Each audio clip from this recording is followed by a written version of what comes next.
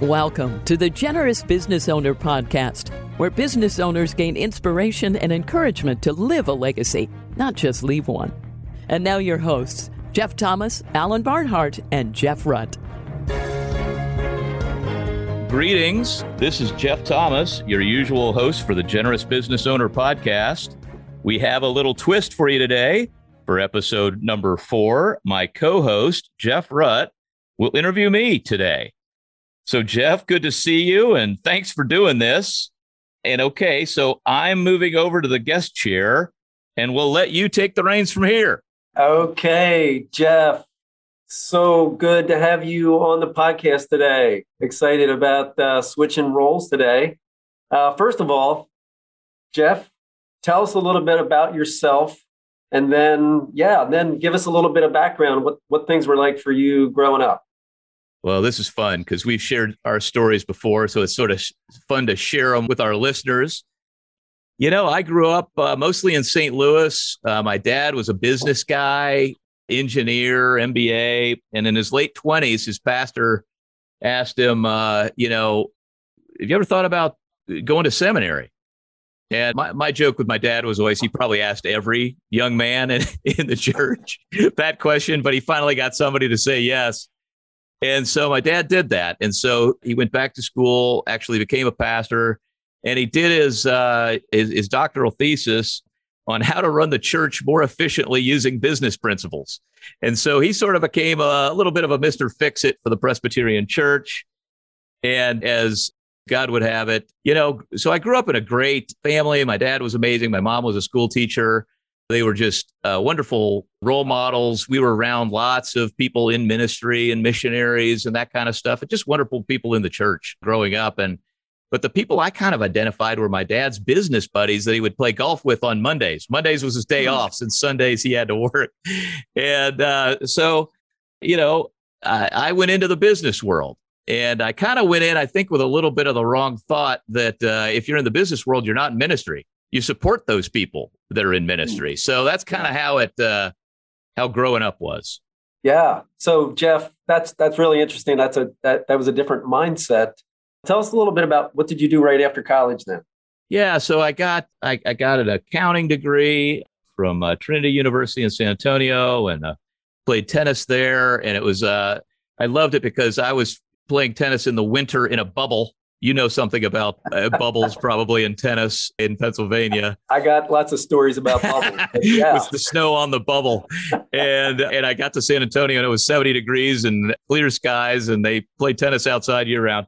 So that's the place for me. And so I ended up getting an accounting degree, economics minor, and I went to work for a public accounting firm right out of school and did that for a couple of years and realized I really didn't want to do accounting for a living, but I had audited some broker dealers. And so Payne Weber gave me a job as an auditor for them. And so we existed in Houston as kind of an arm of the compliance department out of New York. And we sort of took care of basically the western half of the United States. So went to about 150 different offices and learned a lot about the business and really started as an advisor about, I guess it was about 4 years after college.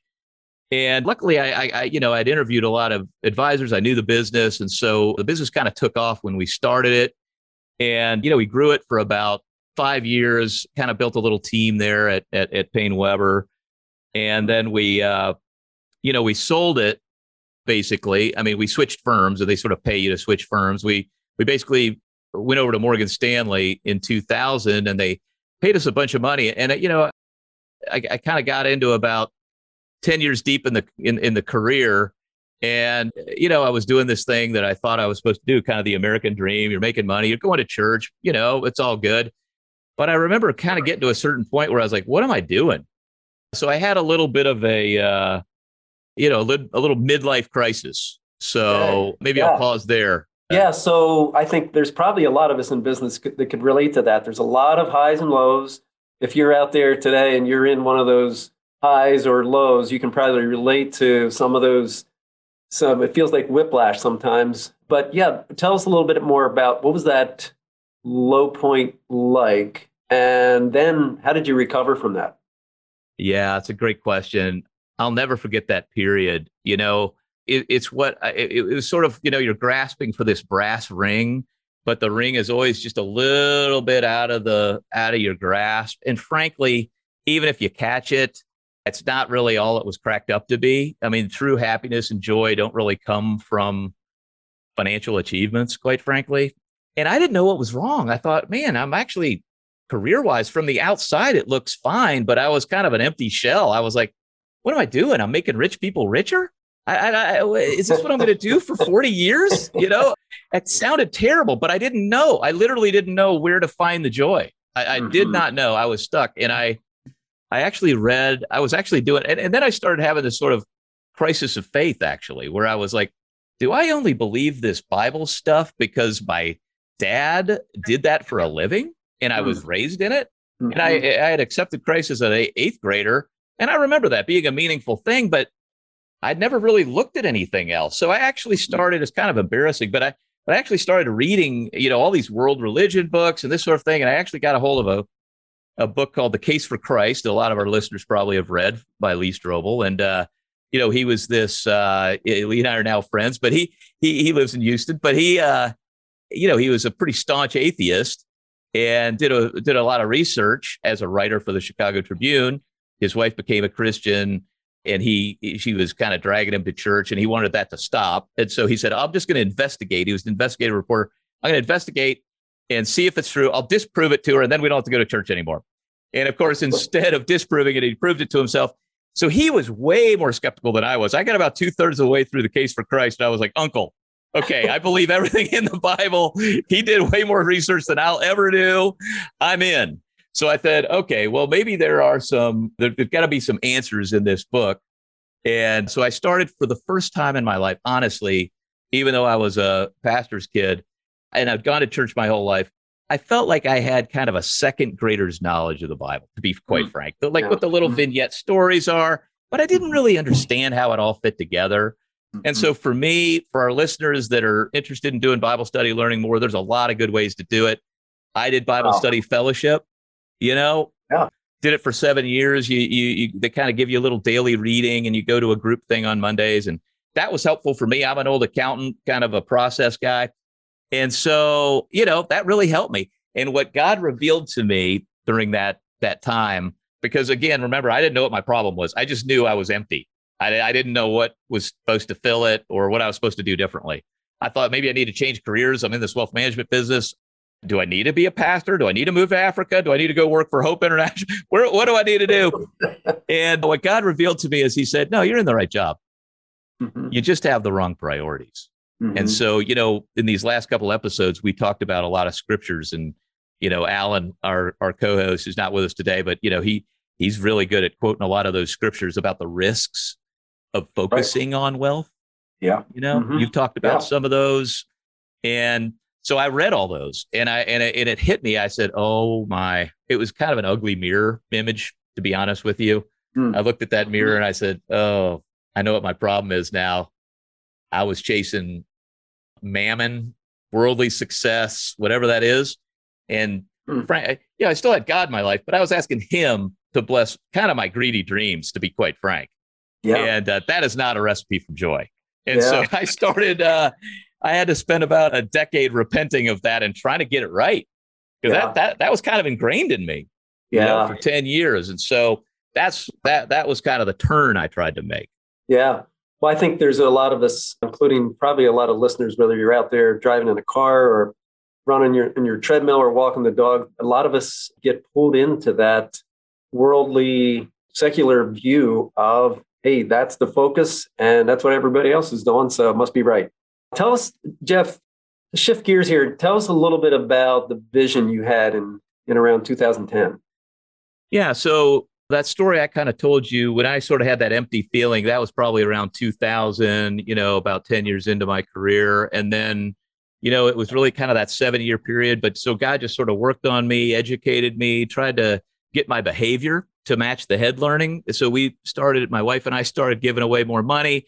And just a vignette on that. My wife, I brought her this budget that was like way more giving than ever after I had this sort of heart turn. And I thought, well, it's important to have marital unity, Jeff, in marriage. So maybe she'll veto it and we don't actually have to give away that much money. And I remember that in your book. Yeah. I remember you highlighting that in your book. It's a and she says, "Oh, well, that sounds great. Maybe we could give even more." And I was like, "What? What are you talking about?" So look, I have always been catching up to my wife. She's a huge blessing in my life and way more generous, has always been, will always be more generous than I am. So I am just constantly just trying to, she doesn't need to read all these books to have the faith she's got. Okay. I'm the problem child, as clearly in the marriage. So that's been a joy. But we got to 2010. And so this is really after a decade of doing this study, changing our behavior. And I was sitting with a mentor of mine, a guy named Ron Blue, and he had started a firm, and he said, I can't believe this firm is 15 offices, 50 million in revenue. And it was, and this is why I wrote that book that you're referring to called Trading Up, Moving from Success to Significance on Wall Street. This moment, I wish on everyone I know, that this sort of moment of total clarity where I literally heard God say to me, not like audibly for the room, but he said, "I want you to scale what this guy started." And now it's plain, but it's not super specific. They didn't say start a company, hire these people, go to this street. It was just a big picture vision. And so like all my sort of 20-year career sort of float around in my brain. I go, wow, that sounds like fun. I got all these opinions. At that time, I was on all these committees at Morgan Stanley. We had a very successful team there, but we had 5 people. So I said, God, that sounds like fun, but you got the wrong guy. I got 5 people. I've never scaled anything. Can't do it. And he go, and it just like a sweet grandfather, how they sort of chuckle at you when they know the answer that you're trying to figure out. I was just like a loving grandfather. I remember just felt him say to me, I know you can't do it. That's why I'm giving you the assignment. I always pick people that can't do it. I'll do it. Awesome. You wake up and take instructions and give me the glory. And I go, I can do that. I can wake up and take instructions. So that's the path we've been on for the last 12 years. It's been the biggest riot of my life. So I am completely addicted now to God's path, not my own. My own led to emptiness. Yep. And his led to this big project that's an adventure with him that I can't do on my own. And so that was a big turning point for me. That's awesome. That's awesome, Jeff. And I know I can, I'm sure a lot of our listeners can relate to things that God's called us to that we had no idea what we didn't know. We didn't even know what we didn't know. And we didn't know that we didn't know what we didn't know. But God did. And we sometimes just being obedient and following in that path is what we need to do. So when did you decide to launch Archetype? So what happened was when he said scale it, this is a business owner focused podcast. So we probably have a lot of business owners that are going, well, why didn't you launch your own company? What's wrong with you? Well, I'm an old accountant. I try to de-risk the vision. Okay. And he didn't say specifically and we had some favor at Morgan Stanley. Okay. And I had started this Christian focus group, about 150 people. I was hosting like a little monthly conference call, not unlike this is before podcast days. Okay. But essentially a podcast. And as I said, okay, I know what I'll do, God. I'll throw myself into this and let's see how far we can take the culture at a scaled firm. Maybe we can sort of take over the culture of this already scaled firm. And it didn't work. The short answer is it didn't work. Like most people, most things I try, they don't work. If God's plans only work, mine don't. But he gives us some room sometimes to run, do the best we can, and then adjust as he gives us his direction. So there's probably people out there thinking that, well, he's not talking to me. Okay, well, get up and do the best next thing you can in alignment with his principles, and he will make the adjustments. But just stay in contact, I would say. So for those people riding in the car or, walking the dog, walking around the neighborhood, I'm not hearing some big vision from God. Keep in touch. That could come when you're 20 or when you're 80, like it did for Moses. So it just happened to be at like 42 for me, but it's custom for all of us. So that it's available. So anyway, I was just doing that, and we got it up to about 600 members. We got the group officially recognized. But the irony was the bigger we got, the more restrictive the firm became. And this isn't really a knock on Morgan Stanley. It's really all the big public companies. The values tend to reflect who owns the company, and the public owns it. Not everybody is going to share the values that we would espouse as generous business owners. So anyway, it didn't work. They banned Bible verses from print media and all this sort of thing. So it's okay. And I was sort of having that time. And this is another thing I think for our listeners where you're like, okay, God, I thought you told me to do this. It's not working. What do I do? And that's exactly and I literally was mourning the loss of the vision. This is not going to happen. And he goes, I didn't say it had to be there. And I was like, oh, now I got to go start my own deal. So at 48, it's never too late, people. It's never too late. I think the Cathy family started Chick-fil-A at 48, if I'm not mistaken. Anyway, and the good news is you've made a lot of mistakes that you won't hopefully make again. The bad news is, yeah, you're a little late to the party. So that was me. And we're 5 years into the business now. And, it's just been a riot. There's no misunderstanding what the mission and vision are. You don't have sort of a separate mission and vision for a parent company to a team underneath that. So that's been a lot of fun. That's awesome. That's exciting stuff. Yeah. So tell us a little bit about, as related to the title of our podcast, Generous Business Owners Podcast. What is Archetype's plan for the future, and how does generosity play into that? That's a great question. So one of the things I've been thinking about a lot is, companies can't be Christian, right? So we mostly have Christians working here. We have 18 people now. We started with 5, a little under 5 years ago. So it's growing nicely. We think we have a nice foundation built, and we don't have the cross in the front door. Now, that's just a personal conviction. I'm not mad at people that do. I know your business doesn't, but I know how you behave and what your culture is. It's a God-honoring culture. People have values. Companies really don't. It's the sum total of all the people that work there that form the culture and live out the values and those things that you espouse. And so our vision is to build the ideal God-honoring wealth management company. Our mission is to connect people's money with their purpose and help families thrive across generations. So we do have God in our vision statement. We want to honor him with everything we do. And I've been thinking a lot. We have 4 values, 12 principles. I won't get into all that. We repeat the values every Wednesday at a firm-wide call. We did that today. We do a little devotional. So, and I just gave a little talk last week at the Kingdom Advisors Conference around this idea of sort of kingdom versus world estate planning. And this is just an example. My sort of 30-second spiel on what we do is basically we're trying to create room for the Holy Spirit to work in people's finances. So like in estate planning as an example. So we think money touches investments, obviously, strategy, like your financial plan and estate plan, but also your family and your legacy. And we think that our industry has generally done a pretty poor job of having those discussions. They're decent on investments, some strategy, pretty weak on family and legacy. And as an example, in the estate planning process, we think people are really given a template where you just divide your net worth. So for the business owners that are listening, okay, whatever the business is, you've probably had a valuation done, or you have a sense from your peers what it's worth. That plus all your liquid stuff. Okay, add up your net worth, divide by the number of kids. And the only question you get from the estate planning attorney is, what age should the kids be full trustee of their trust? I mean, it's a bit of an oversimplification. There could be all kinds of entities and it's alphabet soup, but we think that almost everybody is kind of like David Green, who founded Hobby Lobby. He tells a story about, giving all the stock to his kids and grandkids and then having his quiet time on the porch on a Saturday morning right after he signed it all. And he's doing his quiet time and God says, hey, I own the tree. You're supposed to eat of the fruit. You're not supposed to give away the tree. And David's like, I literally just gave away the tree. Whoa, what are you talking about? And he starts weeping. And he actually has a family meeting and gets it all back. I mean, and that's a whole nother story. We'll have to have him on this podcast because he's an amazing guy. But I think, and actually it's borne out in the statistics. You and I talk about statistics a lot. Just yesterday, we were summarizing these statistics. 80% of the beneficiaries of trusts consider the trust to be a burden, not a blessing. 80%. It means 20% are happy with their trust.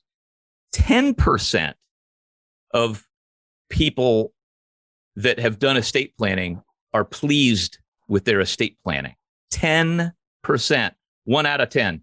So that feeling that David Green had on the back porch, that discomfort, I call it the holy discomfort, that shouldn't we had more of a conversation I don't know what it should be. We spent a bunch of money with the most fancy lawyers in town, but why do I have this discomfort? And what we would argue is you did not include God in the conversation.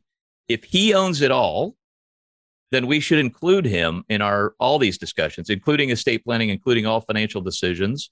And so we're just trying to create space. So 3 questions we'll ask people are, how much is enough for you? In other words, what's your finish line? This is something that our co-host, Alan Barnhart's amazing at. You're great at it too. You guys compare notes on how terrible your cars are. Okay, I can't quite compete. Whoa. Slow down on the terrible. It's a good thing when you're at 311,000 miles. That's good. On what year? Terrible. 07 Camry. It's still terrible. Okay. So mine's a little newer. Okay. There's nothing in the Bible that says what your lifestyle is, but you should determine it. You should ask him what's appropriate for you. Okay. And so not a lot of people in my industry are asking that question. They don't want to offend anybody. They don't want to get into that stuff. But how much is enough for you? So setting a financial finish line, and then that's not an easy thing to do. You need God's involvement. You need your spouse if you're married. And then how much is enough for the kids, right? Also a difficult question. That also takes spousal communication, prayer, maybe even discussion with the kids. And then, okay, assuming there's something left over, what do you do with it? And so we find that a lot of business owners, maybe like the people that are listening, if you've gotten the template where you just went in and divided your net worth by the number of kids you have, hey, if you've prayed about it and that's what God's telling you to do, Godspeed to you. Well done. Okay. Most people haven't, because our industry does not do a good job of guiding those conversations. So we would simply try to have those conversations with people. And when you allow a generous God, the owner of everything, into those discussions, the odds of generosity happening with your finances go up exponentially.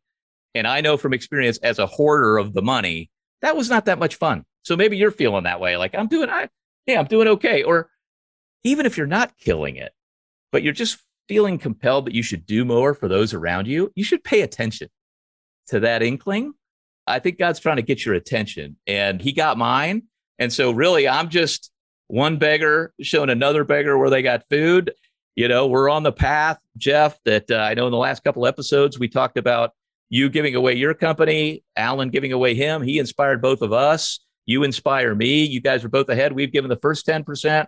We're likely to do another 10% this year, and we're going to keep on that path until we get to the majority.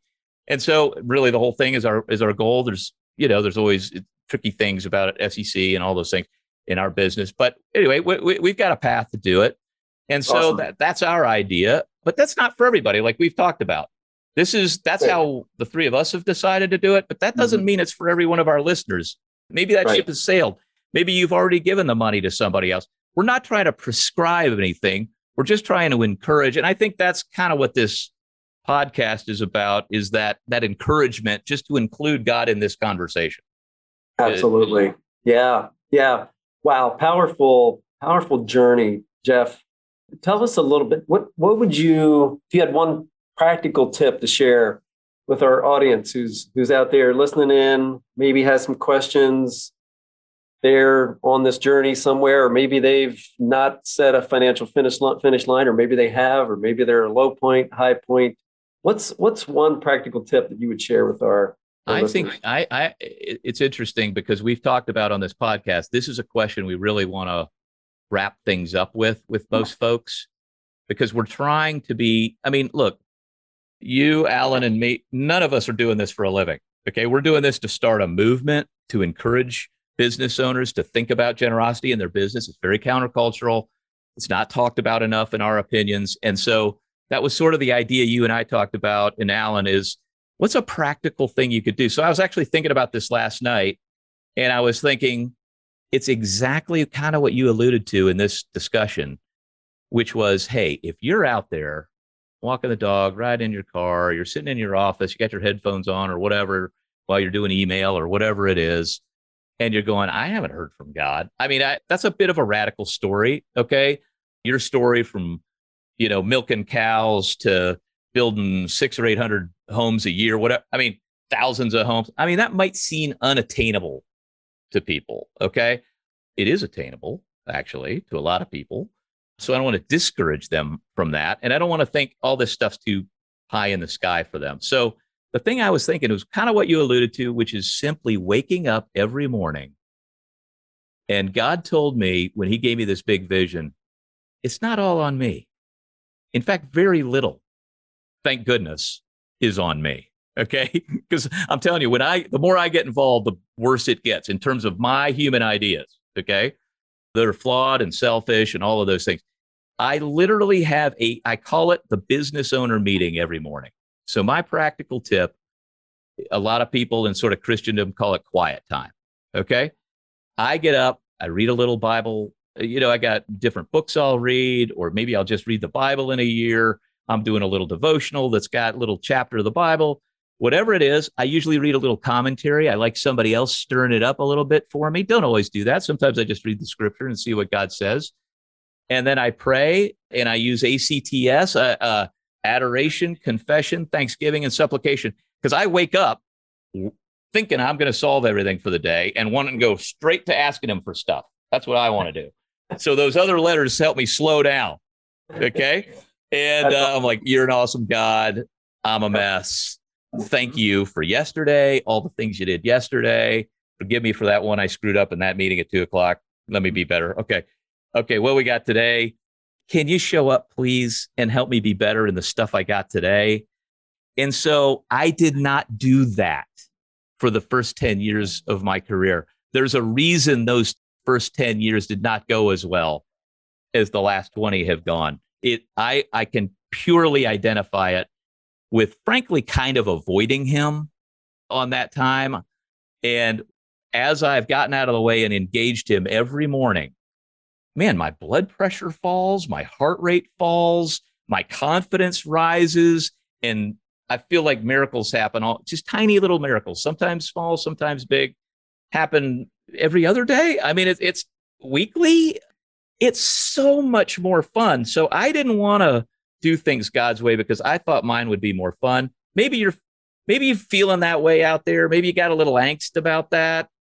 Just take it from us. I know you're ahead of me on this, Jeff, but it's way more fun being on God's agenda. So he's so creative. I don't want to limit him to give you any specific thing. That's how I felt led last night and today. I just want to encourage people to, schedule it. I would have told you I probably didn't have time for it. Well, I had time to go to the gym, but I didn't have time for that. I mean, if I got to choose between the two, I'm having my business owner meeting. If I look at him as the owner every morning. And to me, that's the magic. It sounds kind of simple, but it's hard to schedule that stuff. You have to get up early. You got to do it. For me, it only works in the morning because I got to get my head straight for the day. I'm a mess by noon if I haven't done it. So anyway, my practical tip is really this quiet time thing and speaking to the owner of our businesses, specifically for business owners, and ask them about all those questions you have. And you're not going to get every answer every day specifically, but you're going to be on the right track. Yeah, that's awesome, Jeff. And what I hear you saying is as well, you may not receive a 3-page strategic plan every morning, but it could be one, like you said, the next best thing, one step in front of the other, taking those, listening to God, taking those cues from the business owner and just taking one step at a time. That's good stuff, Jeff. Really appreciate, this was fun. I need to be the interviewer more often. Like this is fun being over here in this chair.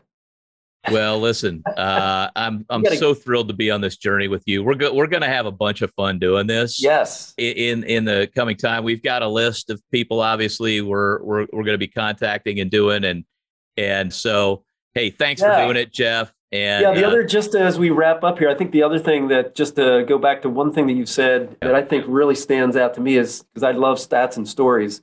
I love you sharing your heart on some of the stories and the low points and the high points, but the 80% of beneficiaries of a trust considered it a burden.